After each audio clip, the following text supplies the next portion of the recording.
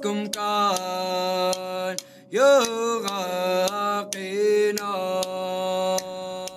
to another episode of Think Arctic, a podcast powered by GCI that tackles the biggest issues facing the Arctic and its stakeholders. Thank you for joining us. I'm your host, Holly Noland. In this episode, we speak with former FCC Commissioner Robert McDowell, who now leads the Arctic Economic Council Telecommunications Working Group. Robert, thank you for joining us. Let's start by talking about your role at the Arctic Economic Council. We wanted to put together an assessment of the state of broadband in the Arctic, really a first ever in world history, and then make some recommendations as to how we can advance the deployment and adoption of broadband throughout the Arctic, through all 8 nations. So it was a fascinating process. Worked with people and cultures from all 8 Arctic nations. And we produced a document in Tromsø, Norway in January at the Arctic Frontiers Conference. But there's a lot of work in between the two. Tell us more about the state of broadband in the Arctic. Absolutely. So first of all, there have been a lot of efforts to deploy broadband in the Arctic. The United States is perhaps the furthest behind of the 8 Arctic nations. Maybe Russia is tied with us. And we, of course, have Alaska that lies, is the only part of our territory that lies north of the Arctic Circle. The Scandinavian countries have been doing a terrific job comparatively, Finland in particular. And there are a number of models that we examined. There is the completely government-owned and operated and funded model. There is the other extreme, which is pure private risk capital model. And there are hybrids of that, sort of public-private partnerships that could involve subsidies, loans, indirect subsidies where broadband providers use government institutions as anchor institutions. So that could be a military base or search and rescue base or schools or libraries, hospitals, things like that receive government funding, directly or indirectly sort of government influenced. So there are a number of ways where you can indirectly or directly finance this. One of the other things we also look at, though, and we flag, and I wanted to go out of my way to flag this, which is there are many wonderful benefits that will come from broadband and do come from broadband. But when you are thrust from not having it to all of a sudden having it at, let's say, fiber speeds, fiber connectivity, super high speeds, to where you can download anything off the internet, there will be a culture shock. There has been a culture shock for the rest of the world and every other culture. So for anyone living north of the Arctic Circle who has not had broadband connectivity, we need to be careful. There are wonderful things that come with broadband connectivity, and there are some bad things that come with it.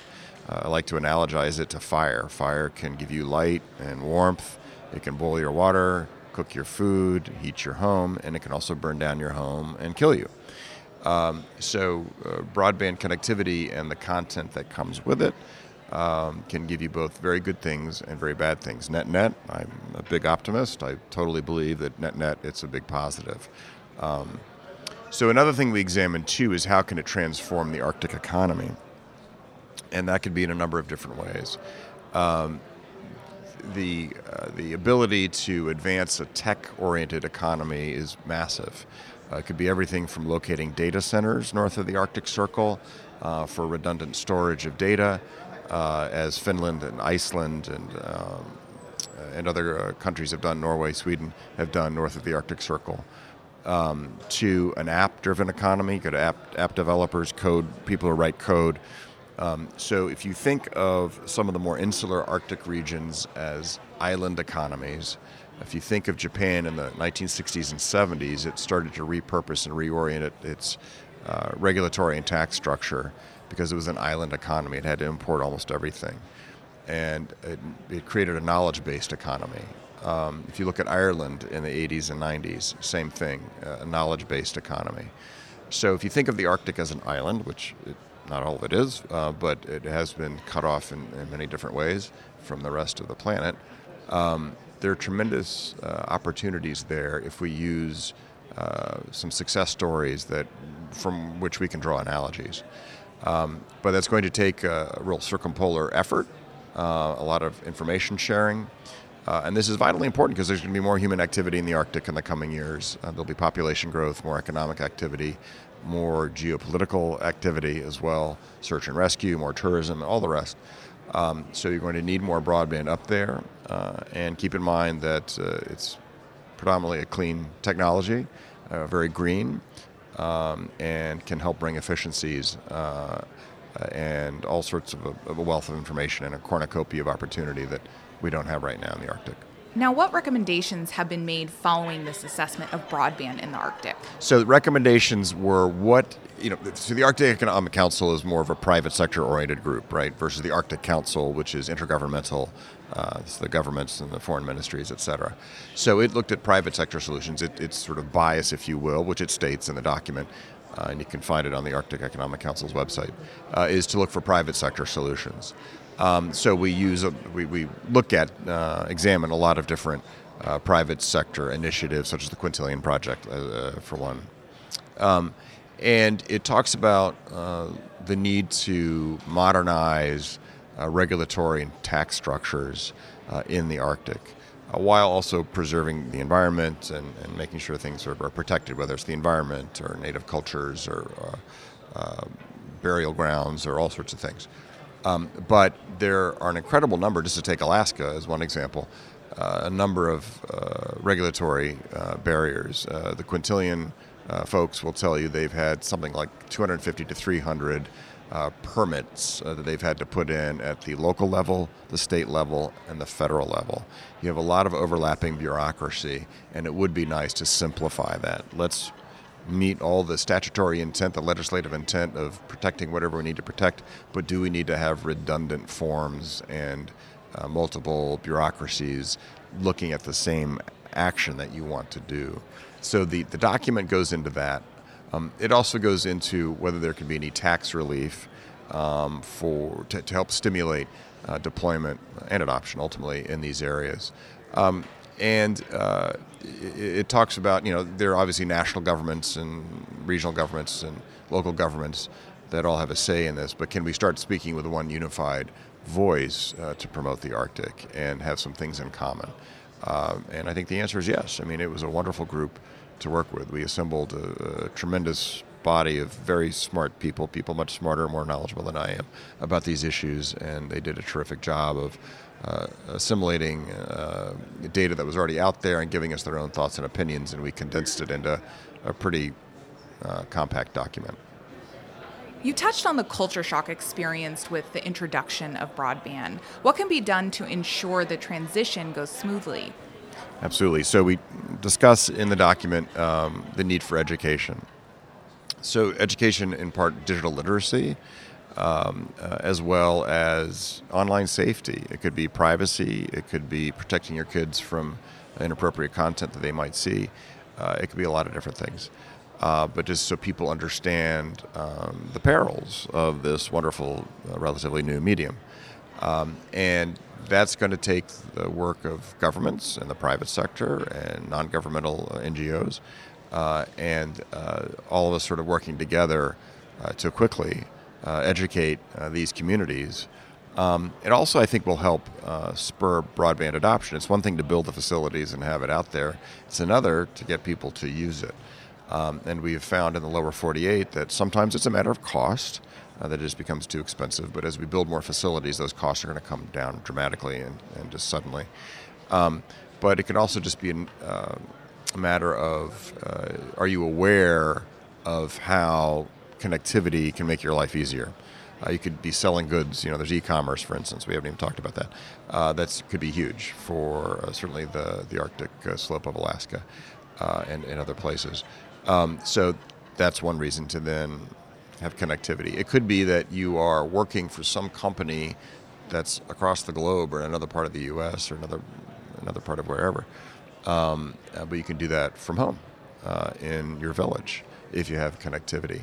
And people just may or may not be aware of that, but making them aware of these opportunities and how they can be empowered by having this connectivity is huge. But we need to do it quickly, as the fiber is being lit. We need to make sure right away that people understand. And it also could be little stuff like, okay, you're going to actually have smartphones for the first time you have the smartphone. You might not have the the 4G connectivity. Now you're actually going to have mobile broadband, true mobile broadband. So what's that going to mean with your kids? Let me tell you from my personal experience, it means they're looking at their devices a lot. And just keep that in mind. What's the dinner table culture within your family going to be like? And are you going to have a rule of, no devices during dinner or whatever? So all those little things too, which can be big things. So. Now, I imagine you hear a lot of stories about how broadband is impacting Arctic communities. Can you share a story about how broadband is changing lives? Well, it's changing lives and literally saving lives. So, for instance, after the Haitian earthquake of a few years ago, there's the story of a man who was trapped in the rubble, and his leg had been partially severed, and he was bleeding to death. But he was able to reach his smartphone and look up through broadband connectivity how to make a tourniquet. So he was trapped in the rubble, he couldn't get out, people didn't know he was there, and he did that. And it literally saved his life. And if he hadn't had that connectivity, he would have bled to death. That's one very important, granular example. But I'll always remember when I was an FCC commissioner, I visited Barrow in the wintertime, Barrow, Alaska. And there was a little boy, and I wish I knew who he was, who came up to me to say, when are we going to get broadband in Barrow? And this must have been in 2009. And he said, because I'm a gamer. I like to game. And he wants to, play games with people across the globe online. And he can't really do that with the low or the high latency, the slow, narrow band, the slow speeds that Barrow is stuck with right now. So, there is the entertainment aspect of things too, and they'll be able to see movies and all the rest. But I think the biggest positive effect will be education.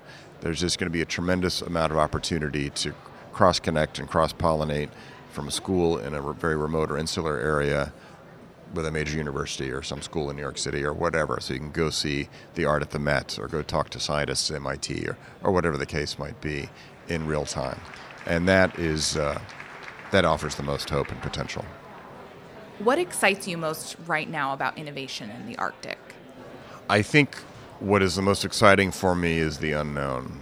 That if you and the rest of the world could turn the calendar back 15 or 20 years, we could not have predicted all of the things that would come forth because of the internet, and especially the mobile internet.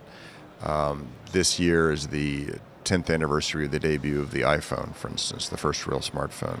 So if you go back 11 years ago even, our world was very different. And the growth of the app economy and all of the efficiencies and productivity that comes with new apps, for instance, we couldn't have imagined in the year 2006, which was the year I was sworn in to be an FCC commissioner.